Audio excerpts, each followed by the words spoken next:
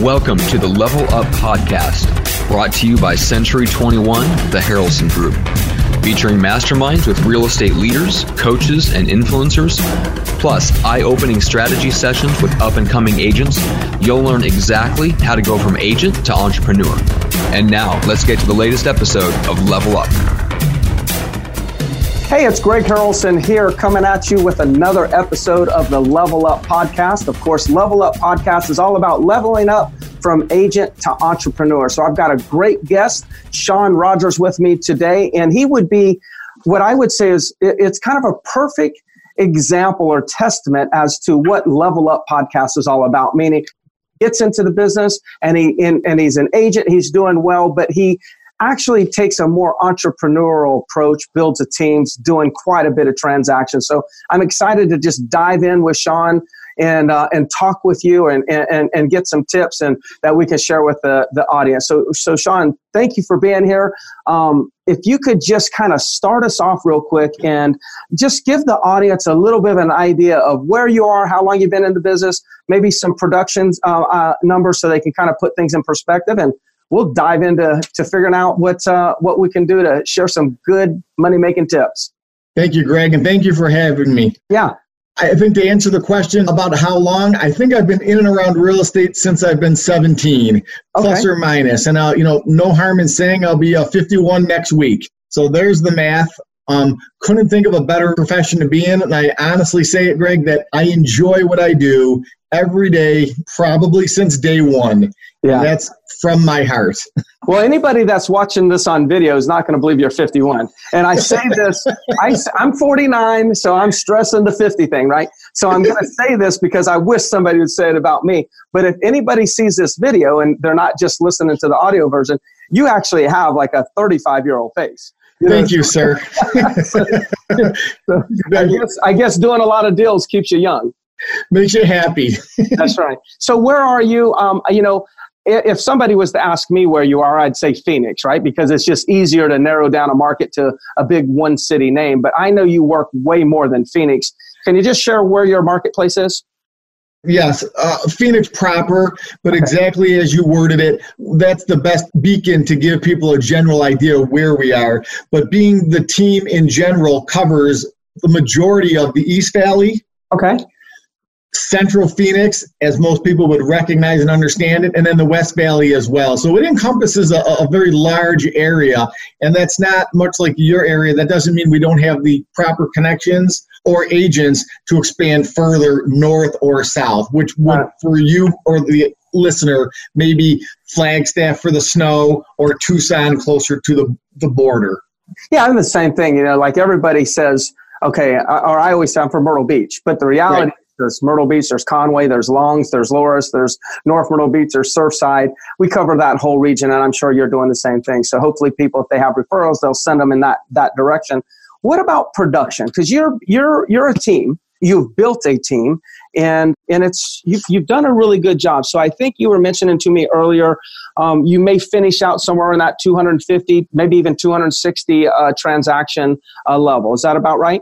That sounds about right, Greg. That's what we're on target for. I will always suggest, and if I could help, again, the audience, that's what we do, is and not to sound cliche, but customer service first. So turning volume up or turning volume down is just basically, I guess, how much or how hard you want to work it. But right now, I would say we're on track for that number, plus or minus the difficulties or the smooth sailing of each transaction. Yeah, you know what I want the audience to pick up on is, and I picked up on this the last time when we first met, and it's just interesting how you just said this. I'm sitting here talking about your production, and then you're just wanting to make sure that it's clear that your production is really tied to the service that you're providing to your clients.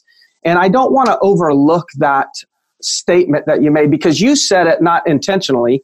Or you did, but you said it subconsciously, which tells me a lot about how you run your business, that you must be consumer focused in order for you to just have those words come out.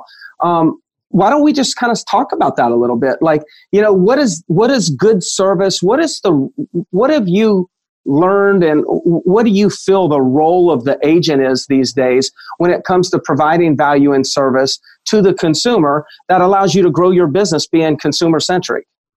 Great questions, Greg. I think at the root cause, we can say most agents, they've taken their courses, they've passed their tests, there's a code of ethics. Yeah.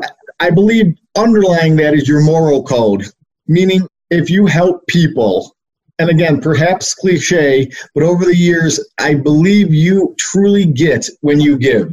Yeah. So for our team, and I say this again humbly, we could triple the team members, we can cut them in half. It's not so much for me more, but the quality of how we help a client. Yeah. As you know, you're one of the top, if not the top agents where you're located. Referrals are everything. And if I could tell anything to any agent out there, if you take care of that client, the business will just continue on a good path for you. Yeah. You can definitely scale your business a lot faster if you're doing a deal. If you find somebody and you have a closing, and you do that over and over again, and then the people that you close actually send you more business, and then those people that close send you more business, it really can be compounded, right? Absolutely. I think, and you may agree to this, a lot of the agents in today's market, I think they're so focused on getting their fishing pole ready, getting that hook in the water, getting that fish in the boat, and then like moving on, and let's push the client aside, do the transaction, but just spend 90% of the time trying to figure out how to get more fish. And I think we're missing the boat, because especially when relationships become so important to the future of our business, that means referrals. Absolutely, Greg. Absolutely. From the bottom of my heart, again, I say that over and over, that if you take care of the client, you take care of the customer, the checks, the closings, the referrals, they're just going to keep coming because you kept your word. And in this business, in most businesses, that's the kicker to success. Yeah. So what, out of your transactions, about what % of your team transactions are buyer side versus seller side? I think we're blessed in the sense that we're, going off quick numbers halfway through the year or thereabouts, I would say we're probably 65% buyers, 35% sellers in this market here. And I won't dive into it unless, of course, if you want me to, but we have a lot of iBuyers here. Yes. So that kind of tweaks our numbers a little bit one way or the other. I don't consider them, quote, direct competition, but in essence, they do infiltrate the selling part of the transactions. Yes. Now, are you, and I know iBuyer program is huge. It seems like if anyone's going to test anything, they test it in your market. I know that a lot of agents in that area, I don't know them personally, but I've heard and talked to a lot of agents that have really had to make adjustments in the way that they do business. And I know a lot of people will get a listing and they submit it to the iBuyer programs to get that quick offer, and they're guaranteeing their clients, I'm sure it has in your market, I guarantee to have you an offer within 24 hours. A lot of those things are happening. So you're 65% roughly buyer side driven. One of the things that I've noticed about teams that are doing a little bit more buyer side than listing side is that they end up transitioning over the years where it actually switches to actually more listing sales. And it's not because all of a sudden they say, I don't want to work buyers, I'm just going to start prospecting. It's because every one of your buyers is a future listing. Absolutely. So have you experienced that? And I think what could really be interesting is are there any things that you could share with us that will help those people that are working all these buyers and they're just thinking, I'm just buyers. They're missing that opportunity for future listings. How can we make sure that we capitalize on those and get those future listings in 5 or 6, 7 years from now? I think one of the best and most successful ways that we have approached that particular game plan would be to follow up with the clients, not on a non-stop basis, but if they purchased a house on using today's date, knowing that we're the professionals, follow the trend, see where they are, and every now and then kindly remind them that this may be a good time either to upsize, downsize, cash out, or just take an overall snapshot of where their property value will or won't be. And I personally sometimes reach out, Greg, just to say hi and just kindly remind them of little household tips that they may want to look into. Call it out here, the air conditioner is a big one, pool maintenance is a big one, but little things that keep them ahead of the game. That way, I'm still presence of mind. So you do that by phone, email, Facebook, texting. What is your preferred methods for that? Me personally, I like the phone. I enjoy talking. But on the second note, the email puts it more in writing. Text, a quick snapshot reminder. But I think, and again, being a team or team lead, as the leads are distributed through the team, and we could talk about that if you want, but traditionally, each client that I assign to a particular agent based on the location, I would say the lion's share of staying in contact with those clients would be through the team. And they traditionally do it via an email through their CRMs. Yes. Or our CRMs. Yes, understood. Yeah, that's really good. And again, it's worth mentioning because you won't believe how many agents that will classify themselves as buyer's agent, or the consensus would be they're buyer's agents, and they're not positioning themselves today to actually in the future obtain all those listings. I say that every transaction, at a minimum, every buyer sale should be a minimum of 2 commission checks, if not 3, meaning you make the commission when you sell them the property,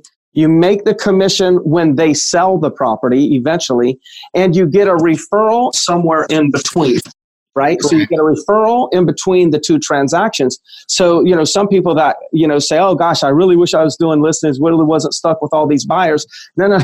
The listing, if you only have the listing, usually that's 1 check and possibly a referral, but the buyer side should be 3 commission checks. So good for you. I'm glad to see you're scaling your business in that way. Thank you.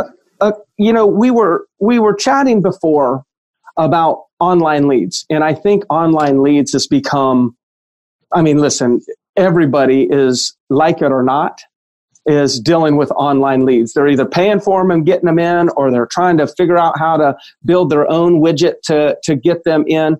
I would assume I know that you're doing some online leads. You have some online leads. I think one of the companies, or I know one of the companies is Home ASAP. It's homeasap.com. I always say Home ASAP. I don't know why. Yep.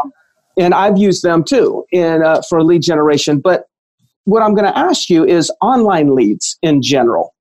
What type of quality, not by any lead source, but how do you feel about online leads? How do you feel about the conversion of online leads? And what are some things that your team does to make sure that you're profiting from online leads?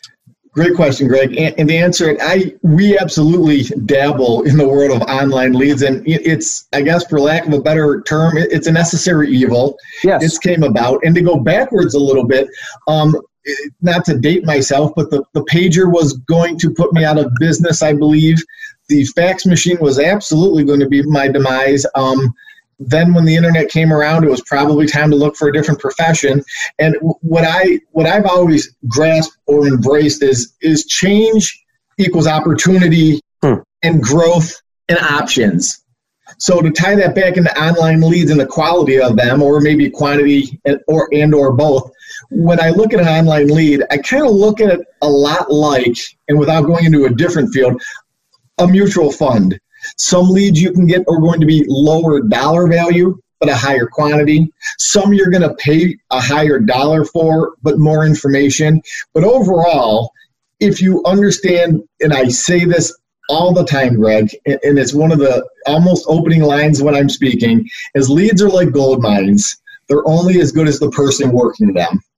Yeah. So with that, follow-up's key, as you know, making the calls, making the texts, following up. And not everybody that walks into any given store, and I use a Best Buy for an example because everybody's heard of them. Not everybody walks in today and walks out 15 minutes later with the TV and surround sound. Some do the research, some see other products, some see options, some want to recalculate where they are. So I take that concept with leads and understand that many times people are just, without naming names, for example, Homes ASAP is a great location, but if they're clicking on certain social media sites, they may or may not have been looking at the family picnic 2 minutes ago, and the presence of mind of the house wasn't exactly there. And then on other sites, they're only on that site for home shopping. So once you start dialing in, for example, the mutual fund of it all, one's a long-term hold, one's a fast hold, but overall, watch the big picture and just stay focused on following up with the client's needs, just based on perhaps where it all started. You know, I have never heard anyone describe it as a mutual fund. That is really interesting, right? Because the mutual fund, you're right, you know, the mutual fund's going to have a variety of different securities or stocks or bonds or whatnot inside the fund. And every one of them are going to perform at a different level, not because, and that sometimes is by design. You know, Correct. That's part of the mutual fund, right? You know, they're going to allocate a certain amount of their money and investment in this more aggressive approach and a certain amount in this more conservative approach, with the idea that over time, they're going to get a very acceptable return for their shareholders. That's brilliant, Sean. That is really brilliant, because I'm looking at all my leads right now that we have coming in. I'm like, it is a mutual fund. Now, the key is, and how do, you know, because we're leaders, right? I lead companies, you lead your team, and amongst others. So how do we get our team members to buy into that, right? Because, you know, that's fine for me and you. You know, it's like, hey, we got this mutual fund here. But then all of a sudden the team members, well, I just want to work with the ones that are going to convert tomorrow. And there's a lot of lossage that comes from that type of mentality that you and I have to deal with, right? So, you know, are there certain things that you coach on internally within your team members to make sure that they're buying into the mutual fund type of mentality and not leaving good, high quality, longer term business, not letting it jump out of the boat? Yes, Greg. And one of the main focuses I try to just laser or focus in on is the fact that each lead will have its own timeline, and it's not technically game over until, as they say, it's game over. So although I don't want to say any agent or all agents focus on perhaps the one and done, the maybe just closing on the one they're working on now, the other ones still need to be nurtured. And ironically, one of the things, and you and I have probably talked about in different seminars and where we are, but it's been through the ages, called farming.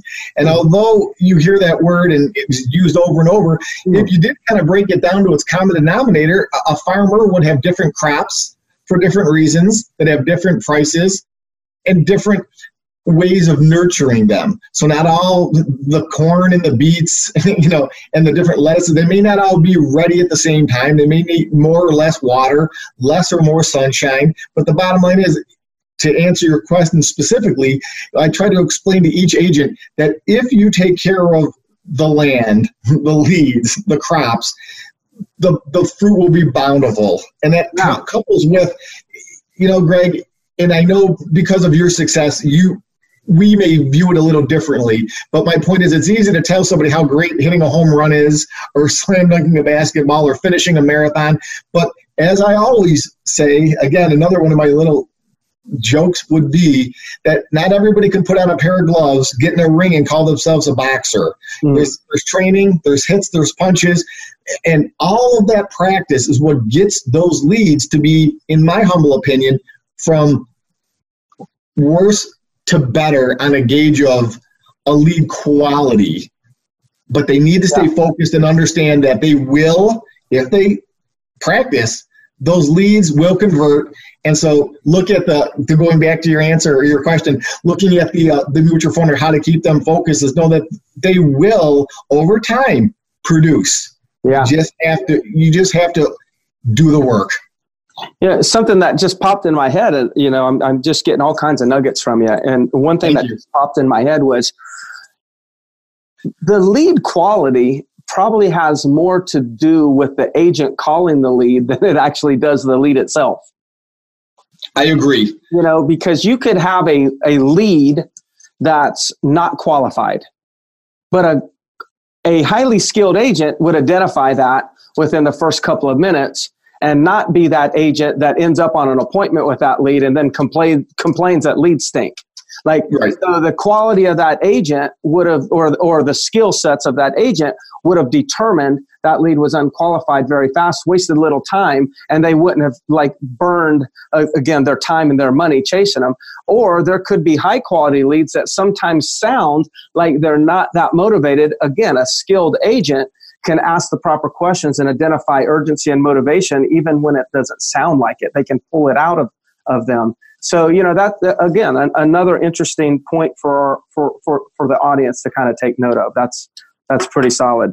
Thank you. So where do you go from here? In my conversations with you, when I talk about the future, you seem to be somebody that has desires to grow, but you also don't seem to be the person that says it's got to look like $700 closed deals in 2021. Yet at the same token, you don't seem to be putting these crazy big monster goals, but you continue to grow your business. Where do you go from here? You've got a nice business in Arizona, 200 plus transactions, a nice profitable team. What does the next couple of years look like for you? And what are some of the challenges that you see in the industry that maybe some agents that are not as less experienced than you right now, would need to know about so they can kind of avoid those pitfalls or obstacles? Another great question, Greg. I like to put together a game plan, and we could say each year, break it down by quarter, look at it long-term, short-term. But for me personally, I think I'd like to stay on the path where I am. And as you know, turning it up or turning it down is only a matter of, I guess, timing and funding and understanding that whatever you may bite off, you're probably going to have to chew. So putting that in perspective, I couldn't be happier than where we are right now. And you're right. Sure, I guess doubling the numbers looks good. With the growth of any industry, sometimes it's dollars related to transactions. When you're looking at X amount of dollars, there was a time not too many moons ago in Arizona. I'm going to go 2005, 6, and 7, where the market fell out from under us, and the average house was $80,000 on a short sale. Commissions were less than, I guess, what we would call average. And you just kept swinging the bat and taking care of business. Fast forward, a lot of those same properties had doubled and tripled. And when you look at it by the numbers, maybe you did the same amount of transactions, but your profit margin or return on investment was, again, much more pleasing to the eye. So for me personally, I like about where I am, and if I want to change that to answer your beautiful question about helping agents along, I guess you have to have some kind of plan. It may not be spend all day focusing on it, but you got to know which way you're running, because otherwise speed in a direction that's not where you want to go doesn't much help you get to your end destination. Yeah, the more transactions doesn't mean more profit. It can mean more profit, Correct. But it's not a given. It's not an automatic. If I do more, I actually get more. So that's one of the things I'm taking away. You really just brought something up that I never even thought to ask you, but you're going to have a lot of experience with this. And I think it's important. So there's a lot of fear in the real estate industry right now that the market is going to start softening, going down. And I have good friends that are in markets in California where they're seeing some really declines, and I won't say it's crashed like the crazy foreclosure market that we're in at one time, but the market has softened and they're having to make adjustments. You were in one of the worst markets. When it crashed, your market was with Miami, your market, maybe Vegas. You guys were I think the top 3 markets. And when it comes to just fell off the face of the earth. You made it though. So for agents that have never been through a crash, and I'm not saying that there's going to be a crash coming, but for agents that have never dealt with, there's a lot of agents in the business right now that have only experienced a market that's increased. If they've only been in the business for 10 years, they've only seen a market that's gone up, right? And so at some points, everything that goes up does come down. What did you learn? What survival tips did you develop or learn back in that time that helped you survive? Because I feel like those same types of things will probably help the next agent whenever they have to deal with this. But what are some things that you learned that got you through those hard times? I think two of the main factors, Greg, would be one, much like they say to a boxer, everyone has his plan until he gets hit. Mm. So I think you have to have some kind of at least escape route or defense mechanism to know that, for us personally, an up market or down market is just a different skill set that you're going to apply to that client, to that transaction. Mm-hmm. So what I tell a lot of agents is whether it's buying or selling or renting, you wear many different hats under your title of real estate agent, broker, assistant broker, etc. So when the market shifts, you just want to be able to remember that you do have hypothetically a knowledge, skill set, or a tool shed to bring out and properly address the job task at hand. Yeah. I don't know what it is about you, man. You stimulate a lot of thoughts in my mind. And if you've ever listened to my podcast, and those that are loyal listeners, I don't say that a lot, but for some reason, maybe it's just the way that you translate, it resonates with me. But what I just heard is that when the market's different, it's just means the conversations that we have are different.